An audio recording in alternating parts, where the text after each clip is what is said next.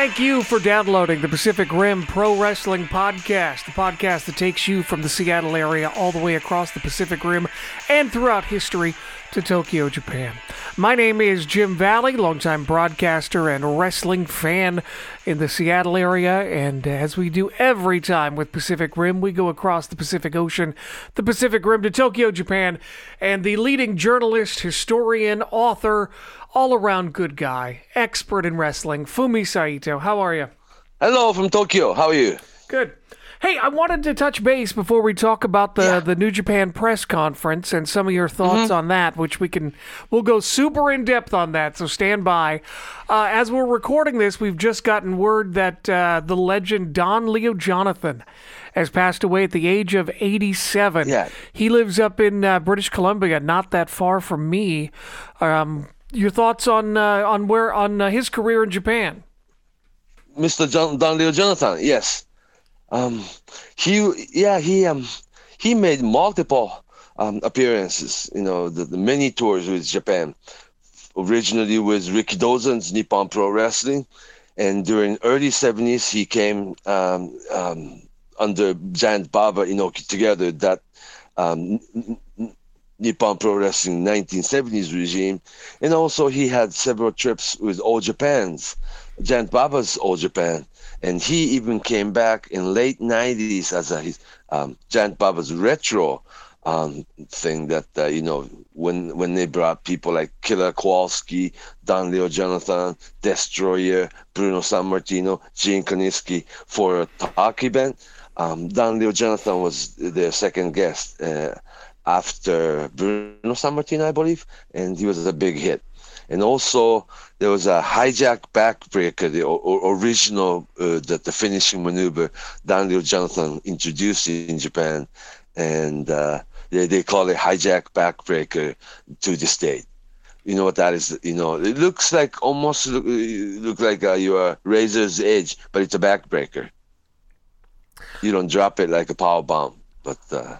Yeah. I saw probably his last few matches. He wrestled in Portland a few times. So I didn't see him in his prime, and I certainly didn't see him on a regular basis. But he did certainly before our time. Yeah, he did a few matches, and I was amazed.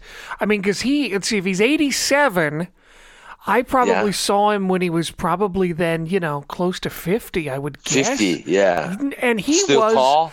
Still tall, still in great shape. I mean, he kept himself in really good condition.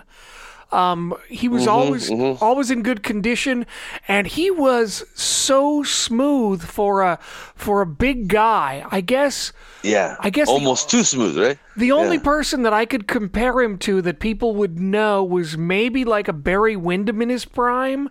Maybe? Oh, big tall guy. Big tall guy, and really fluid in his motion. So I guess that's not an exact comparison. That's such a big guy, yeah. It's not an exact comparison, but I mean, he was also, obviously a fond opponent for Andre the Giant, one of those few guys big enough to face Andre by himself. Yeah, big star in Montreal. Yeah, he was a big star in Japan too. Had a title match against Rikidozan. Had a title match program with Giant Baba. He was a final of 12th annual World League round robin tournament in 1970. And he had a single match against Inoki, Baba, Sakaguchi, all these Japanese stars at the time. And also came back for All Japan and had a PWF title program. And also he was part of the 1975 Open Tournament. Open Tournament, December of 1975. They had, the Funks, the Harley Race, the Dusty Rhodes, the Abdullah the Butcher, all the big Mr. Wrestling, Don Leo Jonathan, all the big names from America. He was one of them. And he had a long span career. I don't know. I'd say it's 1970s, early 70s was his prime. Probably like even as early as mid 60s was his real prime. Right. But but he had such a longevity. Or he even had a title match program against Pedro Morales in early 70s in Madison Square Garden too. And so he traveled a lot.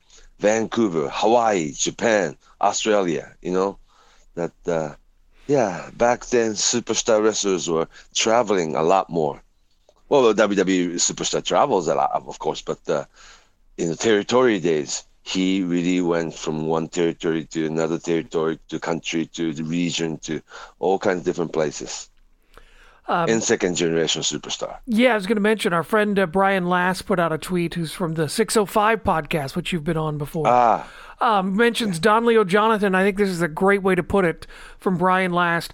The last bridges to the golden age of wrestling. He sat ringside in Los Angeles while his father wrestled in the 30s, drove Jess McMahon home the night he died, was on the first TV out of New York. He was also on the Dumont Network. So, I mean, he really is that too. From a completely other generation when you think about it.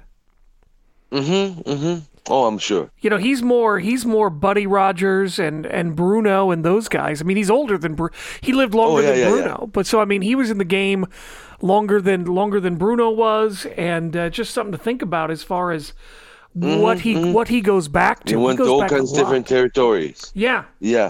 Plus, he was one of those world heavyweight, non-NWA world heavyweight champion. He was a world heavyweight champion in like Al Haft, Ohio territory, or even the Vancouver, or Canadian version of world heavyweight champions, and non-NWA world heavyweight champion that we have to, do a lot of homework on, Yeah.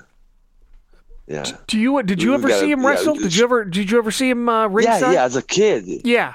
Not quite ringside, but when I was a kid, yes. He was a big guy, but doing drop kicks and flying head scissors, cartwheels, and all those things. It's amazing for a big man. Yeah, and also sideburn. He did have the sideburn. He always had 1970s wrestlers, typical, but he was a big old thing of this sideburn, always. So definitely 70s superstar. Yeah, like I said, I just remember how smooth he was. Someone said who's a big fan thinks he's the greatest big man of all time, and you could certainly make a case. You could make a case for that. Yeah, I think so. Yeah, obviously underrated superstar of our time or before our time, but yes, obviously underrated, and also was not NWA World Heavyweight Champion or AWA or WWF Champion. His prime was probably before that, that the three established, major league company. He was more of a territorial days, superstar that travels from one territory to another, and he was always on top kind of guy. Yeah, always the main event guy. Always. Can you hear me? Yes. Yeah. So, yeah, I'm sure Dave Meltzer will have a lot to say about Don Leo Jonathan, and there'll be a lot more probably in the Observer. Yeah, and then the bio will be like a humongous, I'm looking forward to read that beginning of his time and how he started it and how he started traveling the world. And he kept in shape, though. He kept himself in shape for like a good 30-year period on top. And that's old-fashioned also, yeah. Yeah, definitely a throwback, and he will be missed and hopefully never forgotten, Don Leo Jonathan. Right. One of the things we haven't been able to put together is follow-up for you and the New Japan press conference. Now, you were under the impression that they were going to announce the whole show, and they didn't.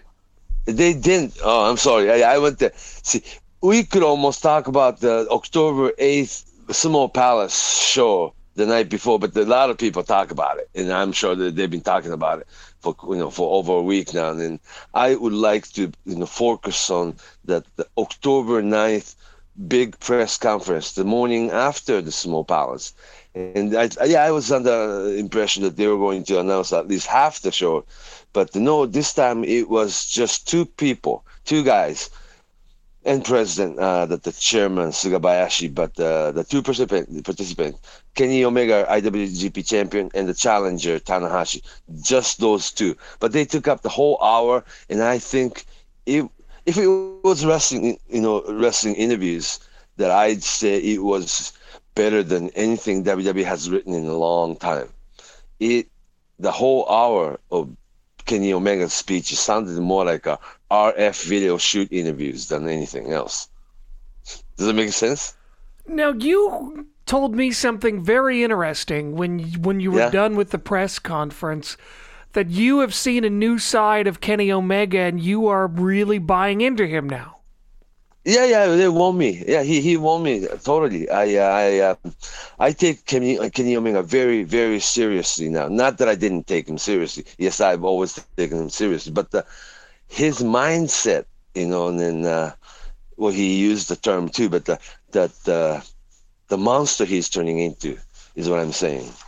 That he set his goal real high, and okay, let's put it this way: he is planning on headlining Tokyo Dome show January 4th, Wrestle Kingdom show, probably next 10 years or so, and he's serious that he is planning on headlining all the Tokyo Dome show. And this guy will be the king of Japan, really.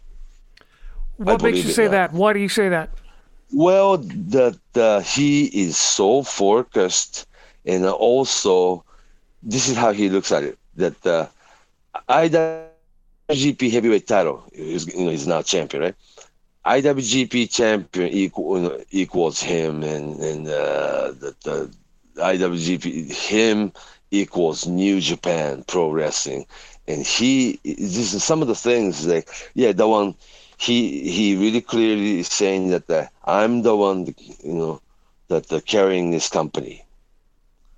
Yes, Tanahashi has survived the Dark Age, and interestingly enough, though, this is Wrestle Kingdom 13, right? It started 2007. Yes, that was the end of the Dark Age. There was Dark Age. You and I talked about it, right? Yes. In Japanese wrestling, such a Dark Age, and I thought, all these wrestling companies was gonna go out of business because of MMA, Pride, and K1, and wrestling fans all leaving, and we had to wait until all the new fans, all the new stars being created, in people like Tanahashi and Shinsuke Nakamura and all the new stars and new audiences. You have to really build from the scratch again. There was Dark Age, but yes, Tanahashi was the one that pretty much saved the Dark Age, but it's been 10 years now, and a lot of things we can go over. Kenny's quote, a lot, that he was saying that I'm the reason we are here today. Like, wow, so assertive, Now it's his time, All there's left is Tokyo Dome. It's like they talked about wrestling ideology, how Kenny Omega views professional wrestling, the nature of professional wrestling, and Tanahashi really, he really, opened up and talked about how he looks at professional wrestling and how it should be. And there's just almost conflict. It's like ideas on this table, but it sounded all real to me that Kenny Omega was saying that I am out to change the world. I mean, not a wrestling term. It's like I'm out to change the world. He is seriously believing himself that he is changing the wrestling world, being top of New Japan Pro Wrestling. He is trying to do so without going WWE, for sure now. I mean, like, all these superstars have to go to WWE to become somebody, huh? You know what I'm saying? Usually, very oftentimes, yes. Yeah. Because to be famous or to be known worldwide basis, the world market, or on WWE Network or being on their television, and means like 150 countries, 200 countries, and 150 different languages, and all these things now. But I truly believe that he, with this Japanese language and English language, he speaks, fluently with New Japan Pro Wrestling world, much like WWE Network. This guy has like plans, very interesting, because the way the wording, like in front of the entire wrestling world is like, yeah, I guess it is. See, he makes sure that the words are out. He is doing it in front of this entire world. Yeah, he believed performing in WWE, New Japan ring and being the main event at the Tokyo Dome and beating Tanahashi. Obviously, he's planning on it. That he will be watched by the entire world, and he knows that WWE superstars are watching. New Japan, world and New Japan tapes, and saying things like change wrestling for bright match. Are you with me? Yeah, I'm still here. Yeah.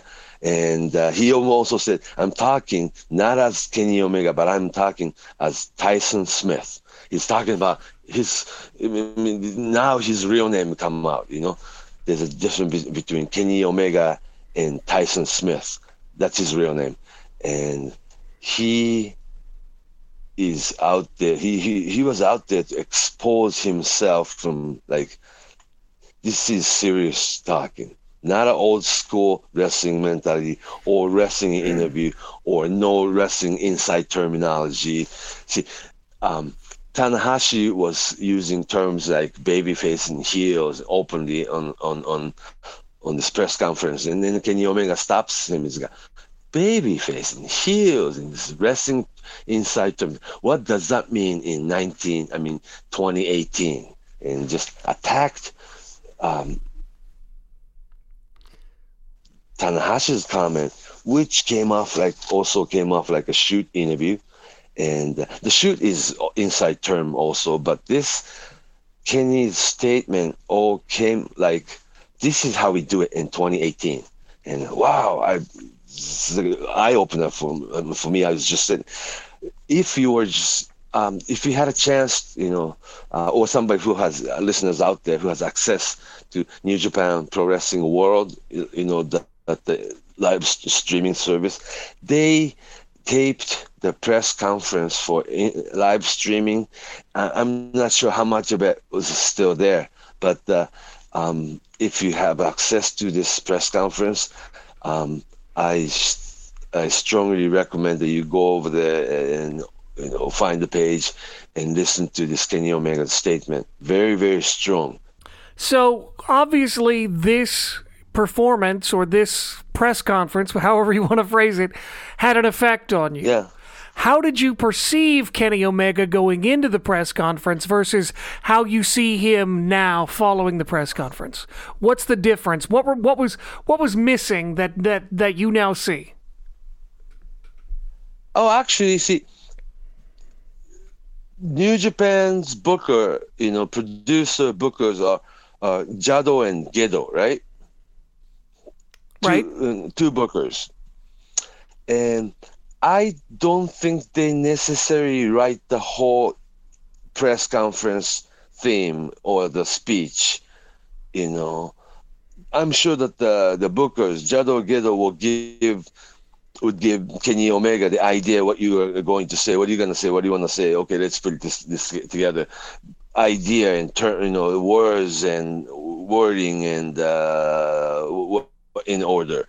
But the actual, this 20-30 minute speech, I'm pretty sure it was written by Kenny Omega himself.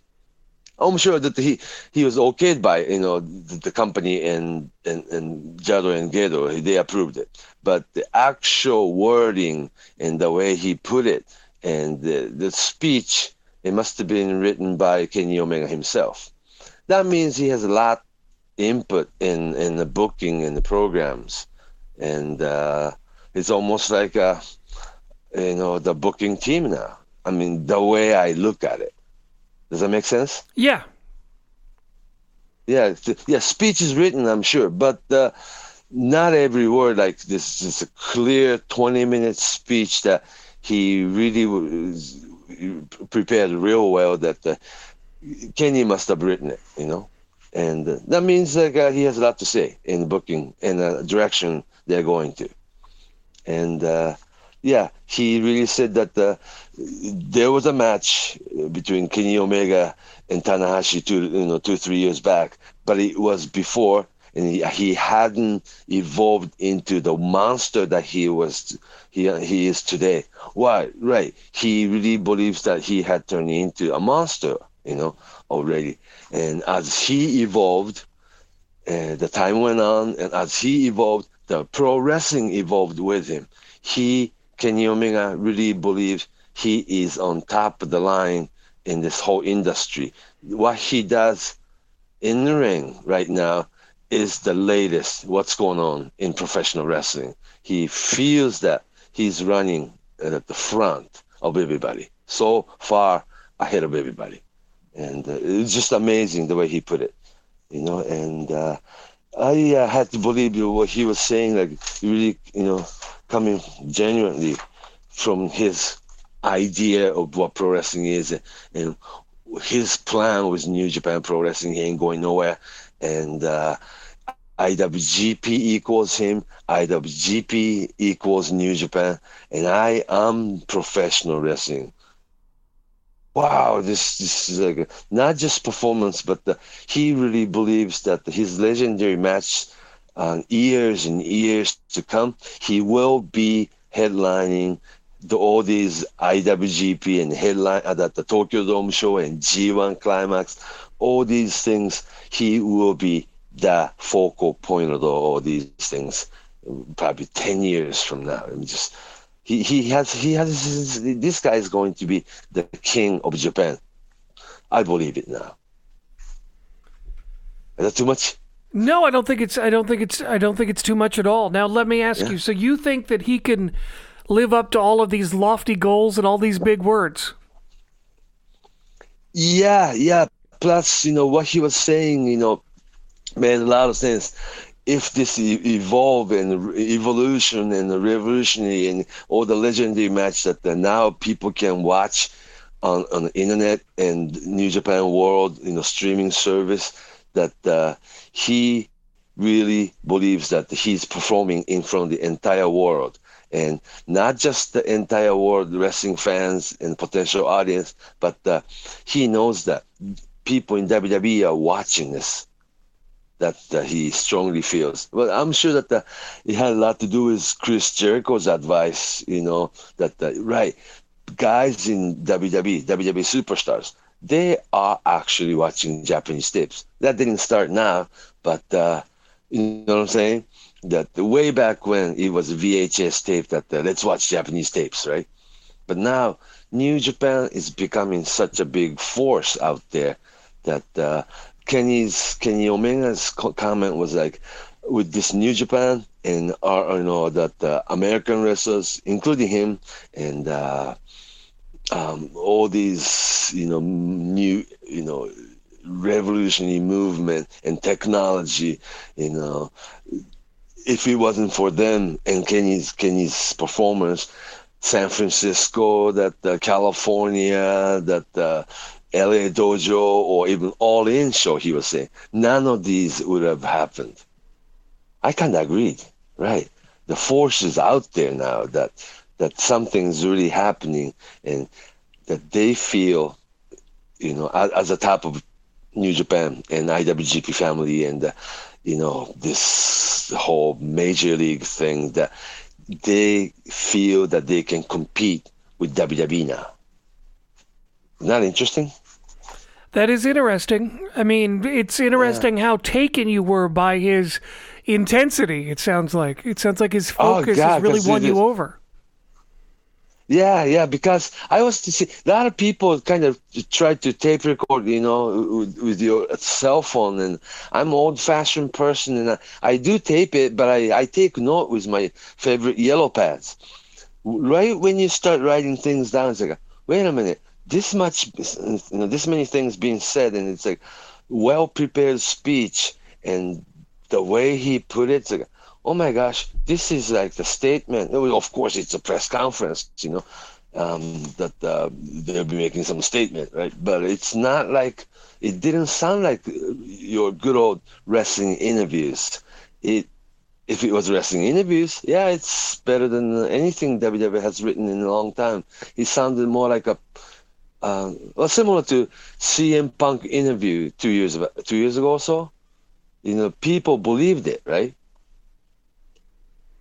Yeah, no, I mean, so you think this is almost like a more structured pipe bomb? Oh, this is a wrestling interview, but the statement that Kenny Omega was making, that he was saying things that he really truly believed in himself. He is still, his birthday is October 16th, so he's turning 35 in 2 days or so, and still pretty young, huh? But he's been wrestling since he was 18 or so, and he debuted 2000, so 18-year career. And with this 18-year wrestling career, he spent over 10 years just in Japan, and he's the first wrestler who spoke fluent Japanese. We had American superstars before.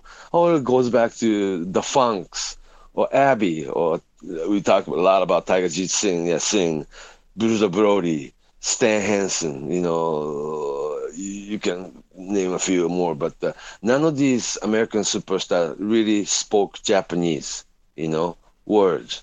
They understand Japanese, but they didn't really do promo in Japanese, you know what I'm saying? And Kenny Omega really does speak perfect Japanese. It's amazing. That's one thing. And also that would make him very more here. And also he will become somebody special. He already is special, but he will become somebody very special for audience on the other side of the ocean too. He is a superstar in Japan that you can only watch on New Japan World, this live streaming, internet live streaming service, or have to come to the show that they run in America. I'm sure he will be the main event guy for next April Madison Square Garden show, ROH and New Japan combined show. Kenny Omega will be the guy, who will be your main event. Don't you think? In Madison Square Garden, I would hope so. Yeah. Because he really believed that he's the one carrying the company. And because of him, everybody's getting a paycheck or something. It's like, wow. So let me ask you this. Obviously, Kenny Omega put a very strong impression on you. What was your impression of Tanahashi this time? You've been around Tanahashi. You've been on his. You've interviewed Tanahashi. You know Tanahashi. Tanahashi's doing a veteran role, and in back there, most people's mind, this might be his last, opportunity, his last run, to be the main event at the Tokyo Dome, January 4th.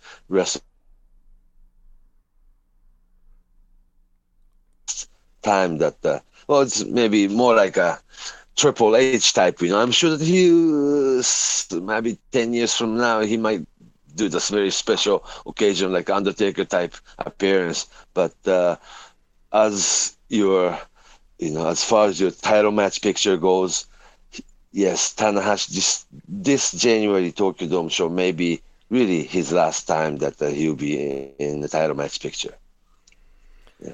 I'm hoping he wins, but he probably won't. I don't know.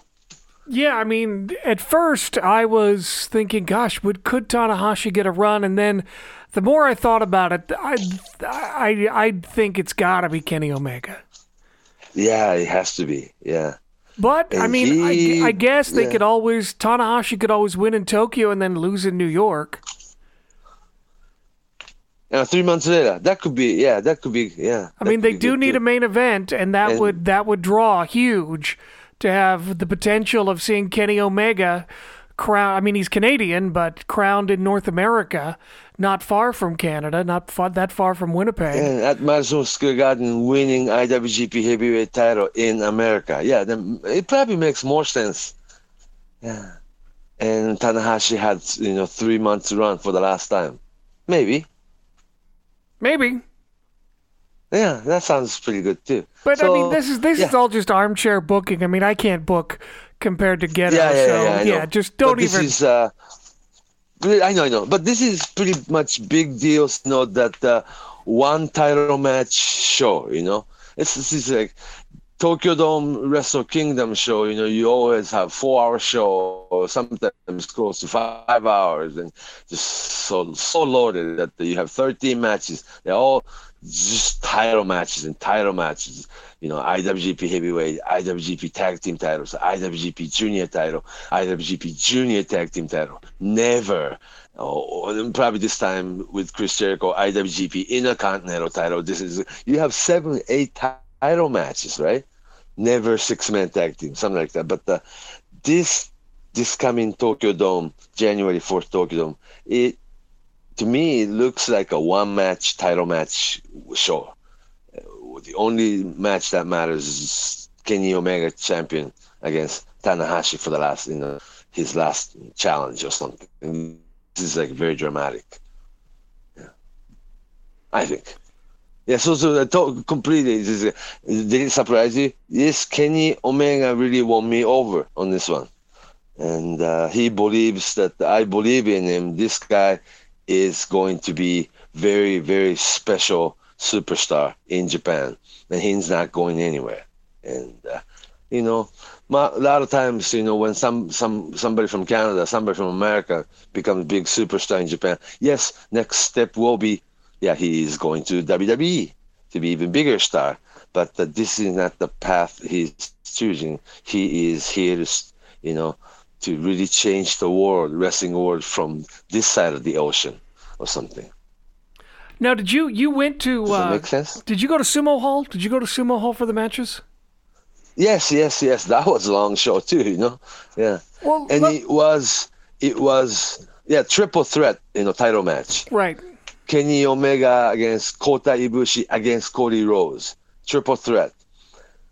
3 guys from same faction fighting against each other.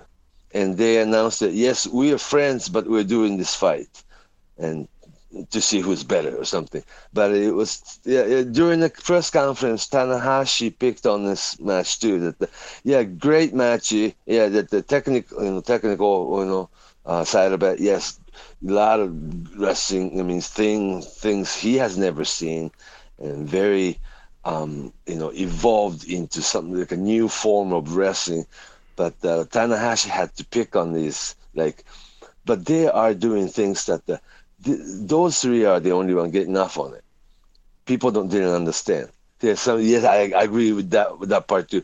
They were doing things that nobody has ever seen, but it's like you scratch your head. So these 3 are fighting, right? And Tanahashi had a problem using tables and chairs and steps and all these things. See, chair shots and table breaking things and other things, vicious attack. Those were done because you supposedly hate your opponent or you have grudge or some score to settle something. You guys are using chair shots and table breaking spot with no reason. And you even have announced, to the crowd that you guys are all buddies.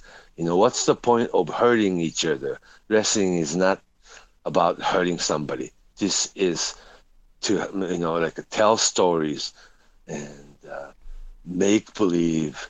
And this is Tanahashi was going this real old-fashioned wrestling philosophy. Then Kenny Omega cut off and then start laughing and then he started talking about wrestling, 2018's wrestling philosophy, and it was very, very interesting. And it sounded all shoot to me, maybe I follow wrestling too long, you know what I mean? And go around in a circle and come back, and I believe everything now. So, looking at the totals for the past few years for this show, for King of Pro Wrestling, it hovers right around 9,000 or so, which is what we got this time.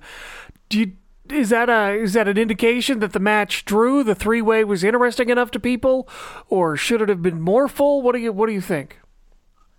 The place was packed. But I was sitting in a pretty good seat this time, not a press box, but I had tickets, so I was in the middle of a good paid crowd, so I was able to listen to a lot of people.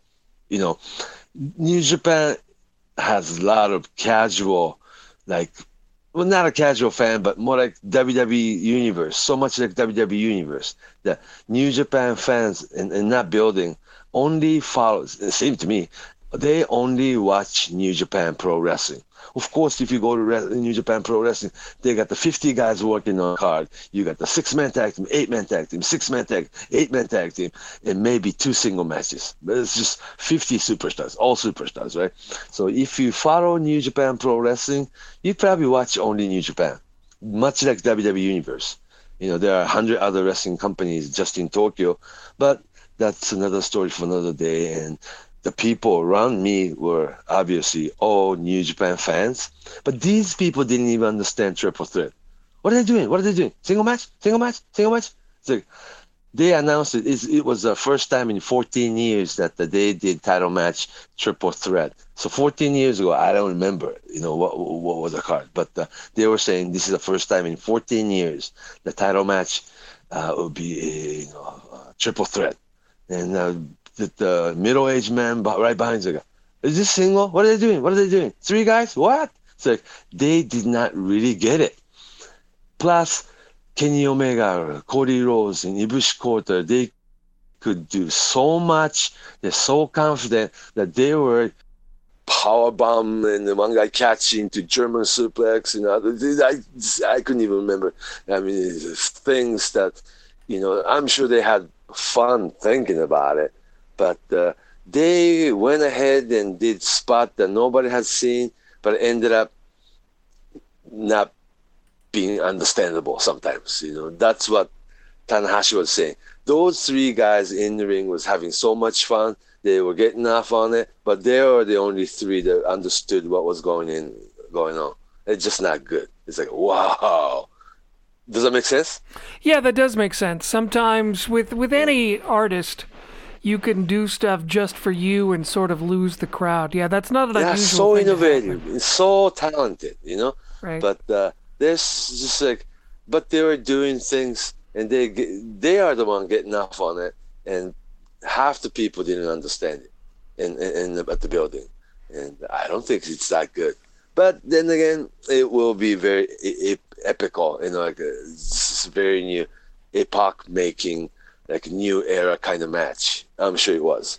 So, no surprise. Actually, we should probably talk about the other big surprise that's been going on. Then we'll get to your friend Chris Jericho. But what are your thoughts on Jay White and Gedo joining the OG Bullet Club, the BC, those at the BCOG? I guess they changed the face of this Bullet Club, and Bullet Club was Gedo and Jay White, even Jado joining, so they are a pretty big faction now. Because I'm sure that the Bullet Club was losing, really losing stream, don't you think? It's not your Bullet Club that was so popular a year ago, 2 years ago, Same T-shirt, and they still want to sell T-shirt. They're not gonna let it fade away. That they're always gonna be a Bullet Club. There's in Japan ring. I know that the Young Bucks and I think Hangman Page came out and said that they're releasing their last Bullet Club T-shirt, whatever that means. So I can hear. We'll see what that means. Who knows? It could be just a way to sell T-shirts, or maybe they're going to morph into something else. It's hard to say, but what are your thoughts? I think a lot of people have been impressed lately with Jay White. Yeah. And single match against Tanahashi, he did more than we anticipated, or he did a lot better than we thought he could. But lots of individual interference by Gedo himself, he's acting like your old-fashioned heel manager, at right after Tanahashi's even fly, that the frog splash thing, 1, 2, and Gedo comes in, Paul referees leg out of the ring, and it's like, oh, it's like great timing. This heel manager work that Jay White obviously needs Gedo in ringside at all time, to be in his position. But he's doing well, I think, and obviously the boy is given that he got this ball that he has to run it, as fast as you can, as long as you can. You are the quarterback now, or whatever. That yes, obviously they are making Jay White pretty much top gaijin spot, and see what happens. The position makes person sometimes. That he's being in main event position, he will become main event. It's too early to judge. That guy's improving. Does anybody care about Cody Rhodes' NWA title? Does the NWA title have any meaning? So they didn't even announce it. He brought 2 belts with him. NWA, it's obviously that the design is your globe, globe design NWA title, like your Harley Race and Dusty Rhodes, right? So he has the 1 belt, and he had the IWGP US heavyweight, the red belt. He brought 2 belts with him, but they didn't really acknowledge that it's an NWA title. And obviously, he's not going to defend the NWA title in New Japan Ring, I don't think.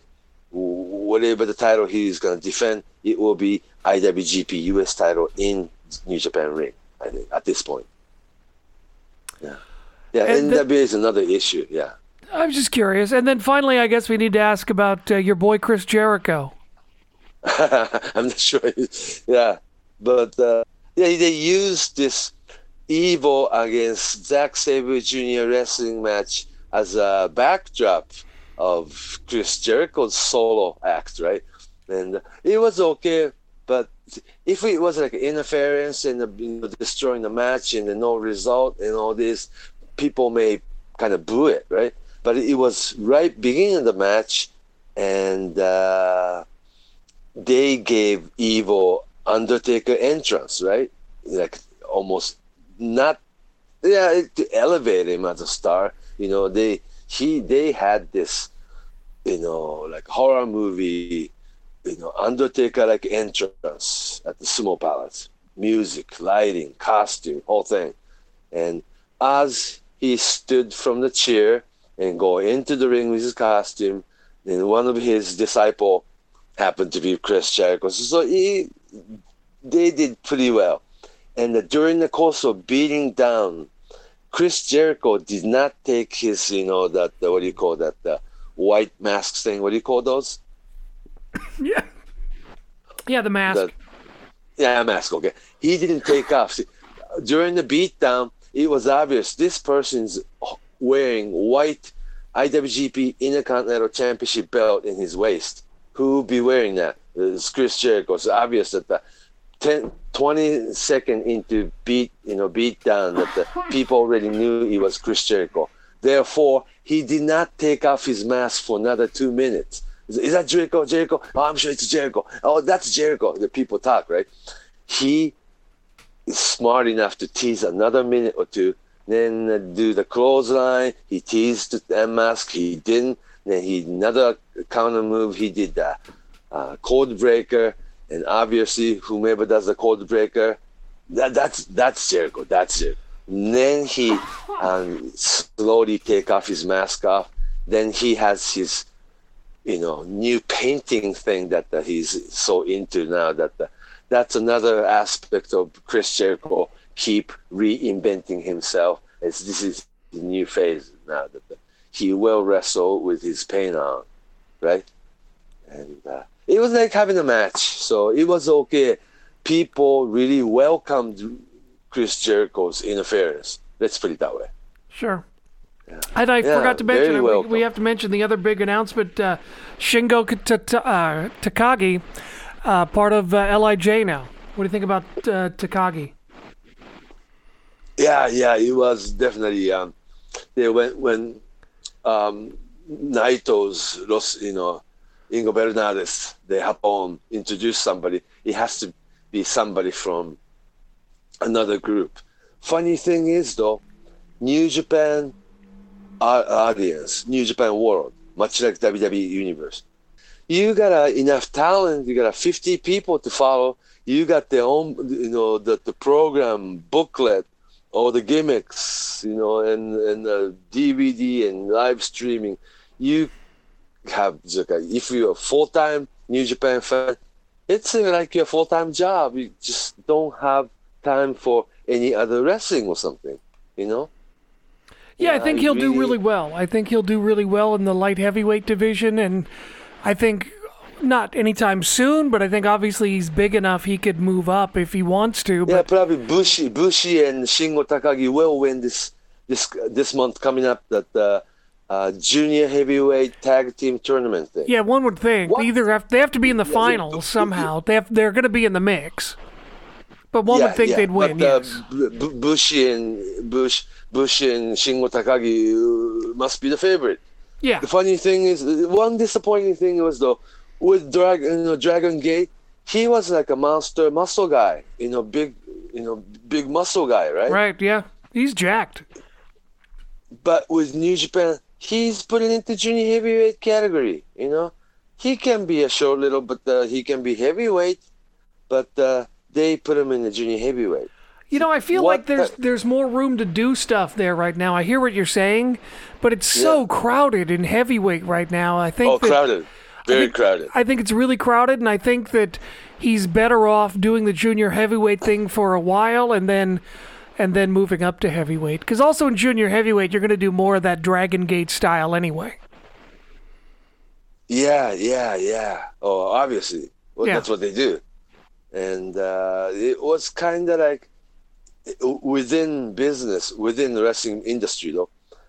Both, the Taichi Ishimori and Shingo Takagi, both of them, very talented. They all both, originally came from like Ultimate Dragon school, and then Dragon Gate, another company. But those two somewhat marked out on going to New Japan, is what other wrestlers are saying. Kind of like you signed up with WWE. So does that make you so happy? Does that make you a better wrestler or a better star or a bigger star, or you feel like good about yourself going to New Japan kind of thing? Well, some people want a bigger platform. I don't know. I mean, of course. There's nothing wrong with that, but there's nothing wrong with wanting to go to Dragon Gate, which brings us to, we talk about Pac? Have we talked about Neville? Oh, Neville. Oh, wow. Still talented. And it's like he was welcome back, right? No more Neville. He's Pac again. And, he'll shine more with Dragon Gate ring, but they won't be making nearly as much money here. That's another reality to that thing. But I guess if you're happy enough, I guess if that's what makes you happy, then go for it. Yeah, of course. And while you're young, and while you're still in prime time as your athletic ability and things you can do in the ring, yes, go to places where you can do what you want to do. Yeah.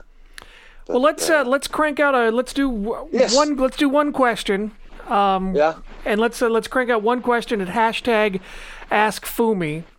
And David Powers on Twitter wants to know. Oh, yeah, about working match Pride and all that. Well, no, not that one. He wants to know talking about Ronda Rousey honoring Roddy Piper and the 30th anniversary of the movie They Live. Now, Piper, who's a great guy, I knew him for a while. He was a storyteller. And also, the They Live, they are showing at the theater in Japan again, too. 30th year with high definition remaster. Wow. They Live. They're showing it at the theater now. So a lot of people watching it, They Live now this week. Very interesting. 30 years since the very first run. And it's still relevant today. I think it's more relevant today than it was 30 years ago. So the question... Fake news, controlling media, Yeah, distracting people to think what you want them to think. And Big Brother. Yeah, I think it's more relevant now than it was 30 years ago. Okay, great. Now I'm depressed. Thanks, Fumi. Piper was saying, this is actually a documentary film. So he wants to know, Piper said that he was banned from Japan. Banned from Japan? Are you aware of that? No, I don't think it's true at all. I think that was one of the things he came up when he was asked about his Japanese run in American media. He only had, Roddy Piper only had maybe 3 or 4 tours to Japan, during his 35-year career. Japan wasn't his place all that much. He had 2 tours, probably 2 or 3 tours with New Japan, and 1 more tour is All Japan while he was working for NWA Jim Crockett. And when he made Japan tour, he was still working for people like Mike LaBelle and Roy Shire. He came from West Coast, and I don't think he was main event then. And did he wrestle as the Masked Canadian? Didn't he do the Masked Canadian in Japan? Masked Canadian too, and also his non-Masked Canadian identity too. Yes, yeah. He came in as Masked Canadian and challenged Tatsumi Fujinami's WWE, WWF Junior Heavyweight title then. And I think they did that in California too. Yeah, right before that. Yes, yeah. And back in end of 1970s into early 80s, we were not aware that how great Roddy Piper really was.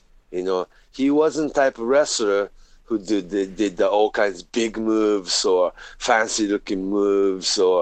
He was a guy who does punches and kicks and thumbings and the funny little, heel moves like old fashioned heel does.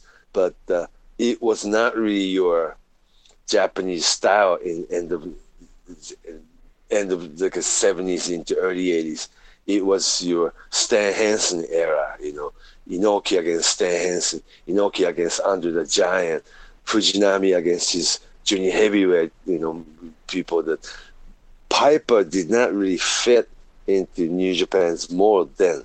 I knew he was a big star, but he never had big moves or anything, He was more of a smooth worker type. Punch, kicks, probably neck breaker. Not much, just he is not really wrestling move oriented guy, And I'm sure if he came over here now, people's eyes were more educated towards your worker type. And I see people really enjoyed WrestleMania match between Piper against Bret Hart on video here, or the Royal Rumble where both Roddy Piper and Flair was on. Was that 91, 90? Royal Rumble? Probably 92. I think he was in the Big Rumble with Flair. Yeah. And plus, even WrestleMania 3, Roddy Piper against Adrian Adonis. If you watch now, it was actually a lot better than you thought 30 years ago, Oh, yeah. Yeah, absolutely. Yeah. I don't think he being banned from Japan, that is fiction. I really feel that was Roddy Piper's fiction. More than likely. All right, let's do one more before we go. This was from Jeremy at #AskFumi. Would love to hear a further deep dive into Shoe Pro in the mid-'90s and the reports of money for coverage and the blacklisting of promotions at times like War and New Japan. Yeah. I don't know anything about this. This is not my area. Right. We had the Baseball Magazine, Weekly Pro Wrestling, and New Japan Pro Wrestling had a serious feud that they blocked every one of us. I mean, writer or journalist or photographer or reporter, editor, the entire crew of Baseball Magazine's Weekly Pro Wrestling were blocked from New Japan for like a 6-7 months period. And Mr. Yamamoto resigned from Weekly Pro Wrestling, and he mended the fence, and we start going back to New Japan again. And but it kind of changed a lot of power structure in between two different companies, Yeah, but if we do this, it's gonna take good 30 minutes to 45 minutes to explain how it came about and all this. Yeah. I understand. It was a feud between Mr. Yamamoto and Riki Choshu, then New Japan booker. They were friends though in 80s when Riki Choshu was getting super push and becoming a superstar and be a revolutionary hero. Those two got along, and something happened, and they openly really exchanged words, and it wasn't a wrestling angle that New Japan really tried to ban Weekly Pro Wrestling baseball magazines from coming to to their building. They did it. They really did it. I didn't go to their show for 5-6 months. Yeah, for sure. I mean, we'll have to get into that another time then. Yeah. Sure. That slowly started from 1995's your Tokyo Dome show run by Weekly Pro Wrestling. 13 different wrestling groups ran for one show, and that was actually beginning of the end. Yeah, the year before that. Yeah, 1995 to 1996. Yeah, it's been 20 years since. And you're a survivor. You're doing better than ever. We can go over that with details because I don't have any memo or anything right in front of me now. Well, sure. And you're doing the Zone now. You're writing. You've got books. You've got your college class. You got this podcast. You're everywhere still. Really? No, you are a survivor. I hear Destiny's Child in my head right now for some reason. I don't know why.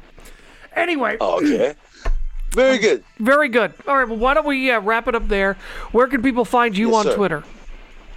Fumihiko Dayo. Fumihiko-Dayo. Fumihiko Dayo. It means it's me, Fumihiko. And we'll do some more questions. Yeah, tag me. Yes, please. Yeah, I would love to. Fumi Saito. You can find me in Facebook also. And we'll talk about some more Ask Fumi questions. If you tweet us, be sure to hashtag Ask Fumi so I can find them. And we'll do some more questions next week. Find me on Twitter. I'm hoping that I get this Kenny Omega thing, crossed. Because we have to talk more about Kenny Omega in weeks to come. We will. I'm sure we will. We'll also talk about Naito because someone has a question about Naito. We'll do that next time. But follow me on Twitter at Jim Valley. And until next time. So long from Tokyo. Thank you.